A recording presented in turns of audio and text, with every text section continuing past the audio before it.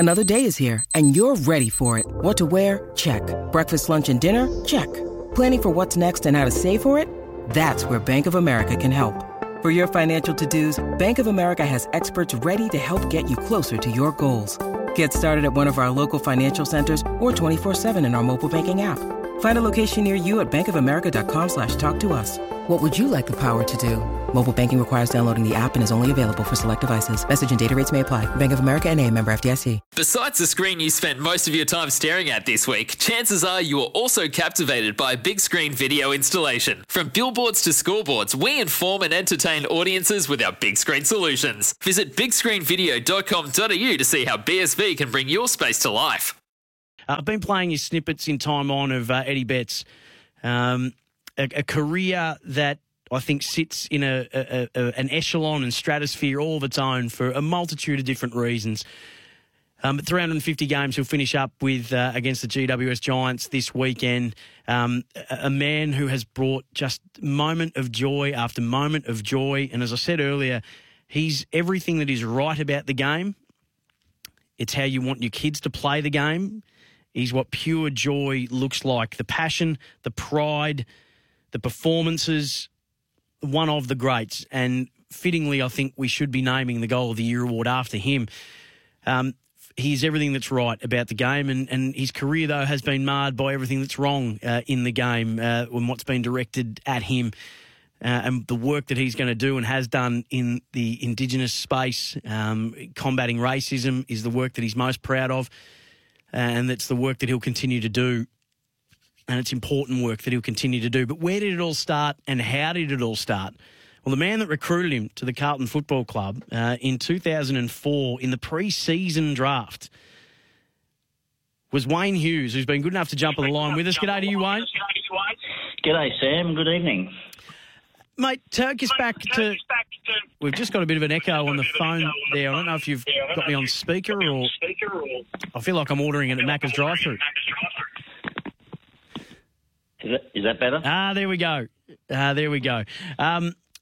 Wayne, take us back to 2004, even before that. When did you first become, as the national recruiting manager at the time for Carlton, when did you first become aware of one Edward Betts? Well, it's I think a great story, Sam. In fact, it was in 2002, I think, when I was actually the Victorian recruiting manager for the Fremantle Dockers. And based in Victoria, we used to be obviously on the look for players for Fremantle. And I had a call from a guy by the name of Tom Petoro, who was, at that time, had just started player managing. He indicated to me that Phil Cracker had brought a group of guys over from a bit of South Australia and WA to play at Templestowe. And the reason for the phone call, he said, was that one of the young guys is playing seniors at Templestowe as a 15-year-old and you should come and have a look.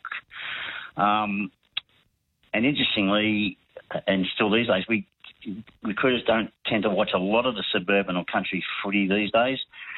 And even in them days, we said, look, if he's going to be, we don't have the time to go and look at local footy sort of stuff, but the Northern Knights are down the road and he should go there and see what unfolds. So that was the beginning. His journey to the AFL wasn't completely smooth sailing. The story, and he's told it often, about being a bit of a lad as a youngster, had maybe getting up to a bit of mischief. His mum put a stop to that very quickly, got him out of Port Lincoln and then sent him to Melbourne and part of a TAFE program run by Phil Cracker. At the time, he was playing for Templestowe. He won a league best and fairest in Div 3 in 2002. And then the Calder Cannons gave him a chance, and he repaid that faith in spades, All-Australian selection. How did he not get drafted? Well, interesting, that 2000, you say that, he actually went to the Northern Knights first and he couldn't get a game there. They had a very strong team. So then he went to the Calder Cannons. And in 2003... they were about to select him in the Vic Metro team, and because I was working for Fremantle and a guy by the name of Jared McNeil was coaching WA in the Nationals, we suggested that maybe he actually qualified for WA. because his mum, I think, had moved to Kalgoorlie. So then we tried to work out whether he qualified to play for WA. Then South Australia found out that was going on, and then because his dad had been in Port Lincoln, they were trying to claim him as well, and Vic Metro had selected him. There was a bit of not a dispute, but a discussion as to, okay, where does he fit into this system? So they decided that where he domiciled at 15 years of age is where he had to play. So he played for Vic Metro, was All-Australian in 2003, not old enough to be drafted. Yep. And in 2004, he had not such a great year. Initially we thought, oh, what's going on here? But it turned out he had osteopubis really badly. So he didn't have a great season at all. So most people were thinking maybe a late pick, see what happens. As it turned out, we kept our final pick of the draft open, looking for a ruckman. And obviously, as it turned out, Eddie didn't get selected, and so we decided to invite him and several others to try out for maybe a rookie selection at the end of 2004 to go into the 2005 season. And the reason we left the last pick available is that we were desperate to get a ruckman, and we weren't able to trade for one, and we obviously didn't draft one. We got Chris Bryan in, but he was more a key forward than a ruckman. So we had Trent Noble come and train with us, who'd been at St Kilda, and he trained for us right through that lead up to the pre-season draft. Eddie was with another group of boys that we were considering for the rookie draft. I think the draft was on a Tuesday. On the Friday night, Greg Miller rang me from Richmond and said, Wayne, I know Trent Noble's been training with you, but we'll be picking the selection one in the pre-season draft. And so I rang Dennis Pagan and said, I know Trent's been training us, but Greg's going to pick him. And because obviously Dennis had been at North with Greg, and he said, that's the sort of stuff that he'll do. He said, well, who are the other ruckmen? I said, well, Steve McKee's been running around the practice matches with Richmond. He'd been delisted by Collingwood, and he was trying to get back to Richmond. And he said, well, give him a call because we've got to pick a ruckman. We'll be picking him. So I rang Steve McKee on the Saturday morning, and I explained who I was. Carlton, going to have a pre-season pick.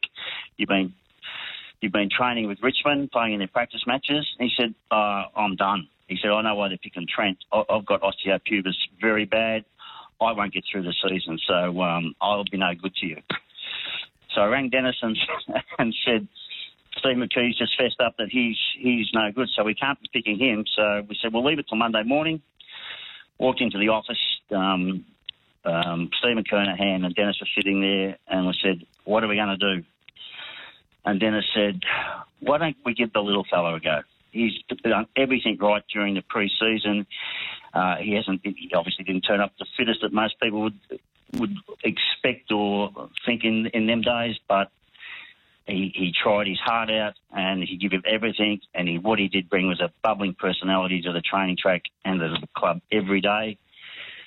And then, unbelievably, he played the first game the next year, won Carlton's best first-year player, and this weekend he plays 350. Unbelievable. So, Wayne, we're talking to Wayne Hughes, who was the national recruitment manager for Carlton when Eddie Betts was brought to the club in the rookie pre-season. Are you telling us that if it wasn't for St Kilda taking Trent Noble and Steve McKee having the honesty and integrity to say I'm no good to you, that this might be a very different story that we're telling or a conversation that we're having or maybe even might never have had? No, it wasn't St Kilda, it was Richmond. Sorry, Richmond. He'd done the whole pre-season with us. We told him not to answer his phone because we thought Richmond were going to take a ruckman. Don't answer your phone. You committed to us.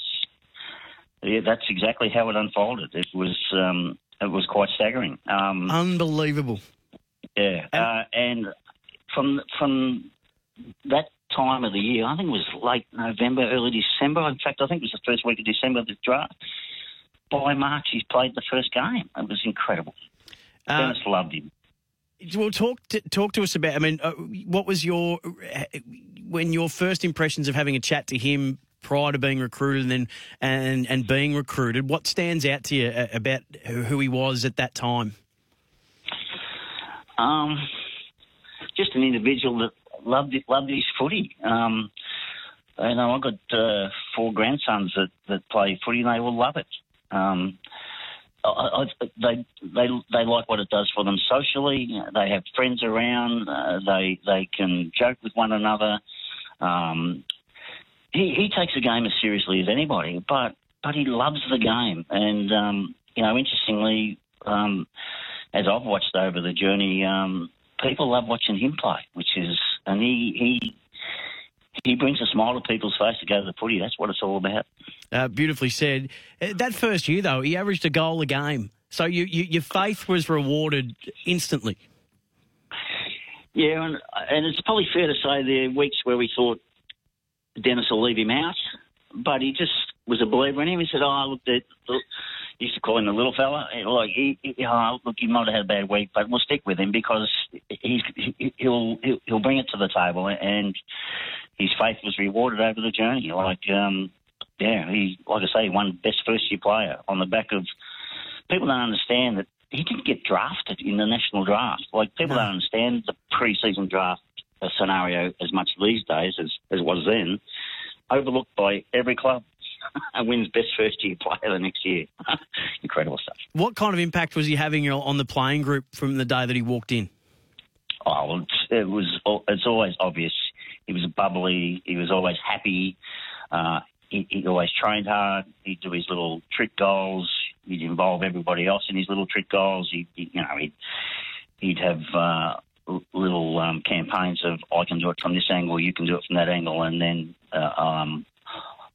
can you do left foot, right foot, all that sort of stuff. The stuff that you see in games, used to see out the front of our, early doors we were in the old stand, and he used to come over towards the end of training and do little tricks from that pocket there at Princess Park, and they always went through somehow. I was saying before that, to me, he represents everything that's right about the game. And as I said before, when I'm lucky enough to have kids, I'll point to him and say, and it's not be that good, it's be that way. That's how I'd love, that's how I think we should be. Yeah, that's how everybody should, I think, approach this game, with that smile on their face and, that joy in their heart. And the idea that you don't have to be the biggest and the best. You just need to have the biggest heart, the biggest smile, and maybe the biggest pair of shorts, and you could be anything. But I also said that if he represents everything that's right about the game, but for most of his career had to put up with everything that's wrong within the game and within our society. How difficult were those early days when things like that would happen? Yeah, and somehow he always managed to find a way through it. And I think the industry now, even as recent as a couple of weeks ago, we're going to have Indigenous ambassadors and profile people at each club, and I'm sure he'll have a role in that to play. And what you say is right. And the way you sum that up is just magnificent. My third youngest grandson, Charlie's had his first season of footy, and he just loves it. And you look at him and watch him play, and you think, that's what it's all about. And for Eddie to endure that, but someone asked me some time ago in an interview, of all the players, I've been 30 years as a full-time recruiter, and someone asked me, of all the people that you've drafted, whose life do you think you've changed the most? I thought it was an outstanding question, and I didn't think a lot initially about the answer, because my initial answer was Sean Hampson. He's a guy playing soccer in Mount Gravatt. He gets drafted at the Carlton Footy Club and finishes up married with a lovely family to a supermodel. Like, could anyone's life change anymore? Well, on the back of that, I'm thinking about this interview. Maybe Eddie will change everybody's life for the better. I think you're spot on, and Gerard Whateley has been saying that as well over the last couple of weeks, that he will change the country, and I wholeheartedly agree. And Wayne, I think that's a beautiful spot to leave it. Thank you for taking us into the decision. Of all, as you said, you've been doing this for 30 years. Is this the greatest that you've got right? I mean, of all the choices that you've made, where does it stack to say, why don't we take a chance on this guy? Oh, well, certainly from that aspect, yeah, no issue with that. Interesting, the last couple of weeks we've had Eddie Curnow pay 200, 250, whatever it was, Murph 300 last week, Josh Kennedy going really well. But they've all had the fact that they got an opportunity at this level and they set the standards for the other kids that dream to play the game. That's what it's all about. But Eddie, he'd be right up there. I sent him a message this week and I got a lovely response. And I wish him well in his final game. Thank you so much, Wayne. It's been great for you to take us right back to that decision in 2004, mate. Thank you very much. Okay, thank you.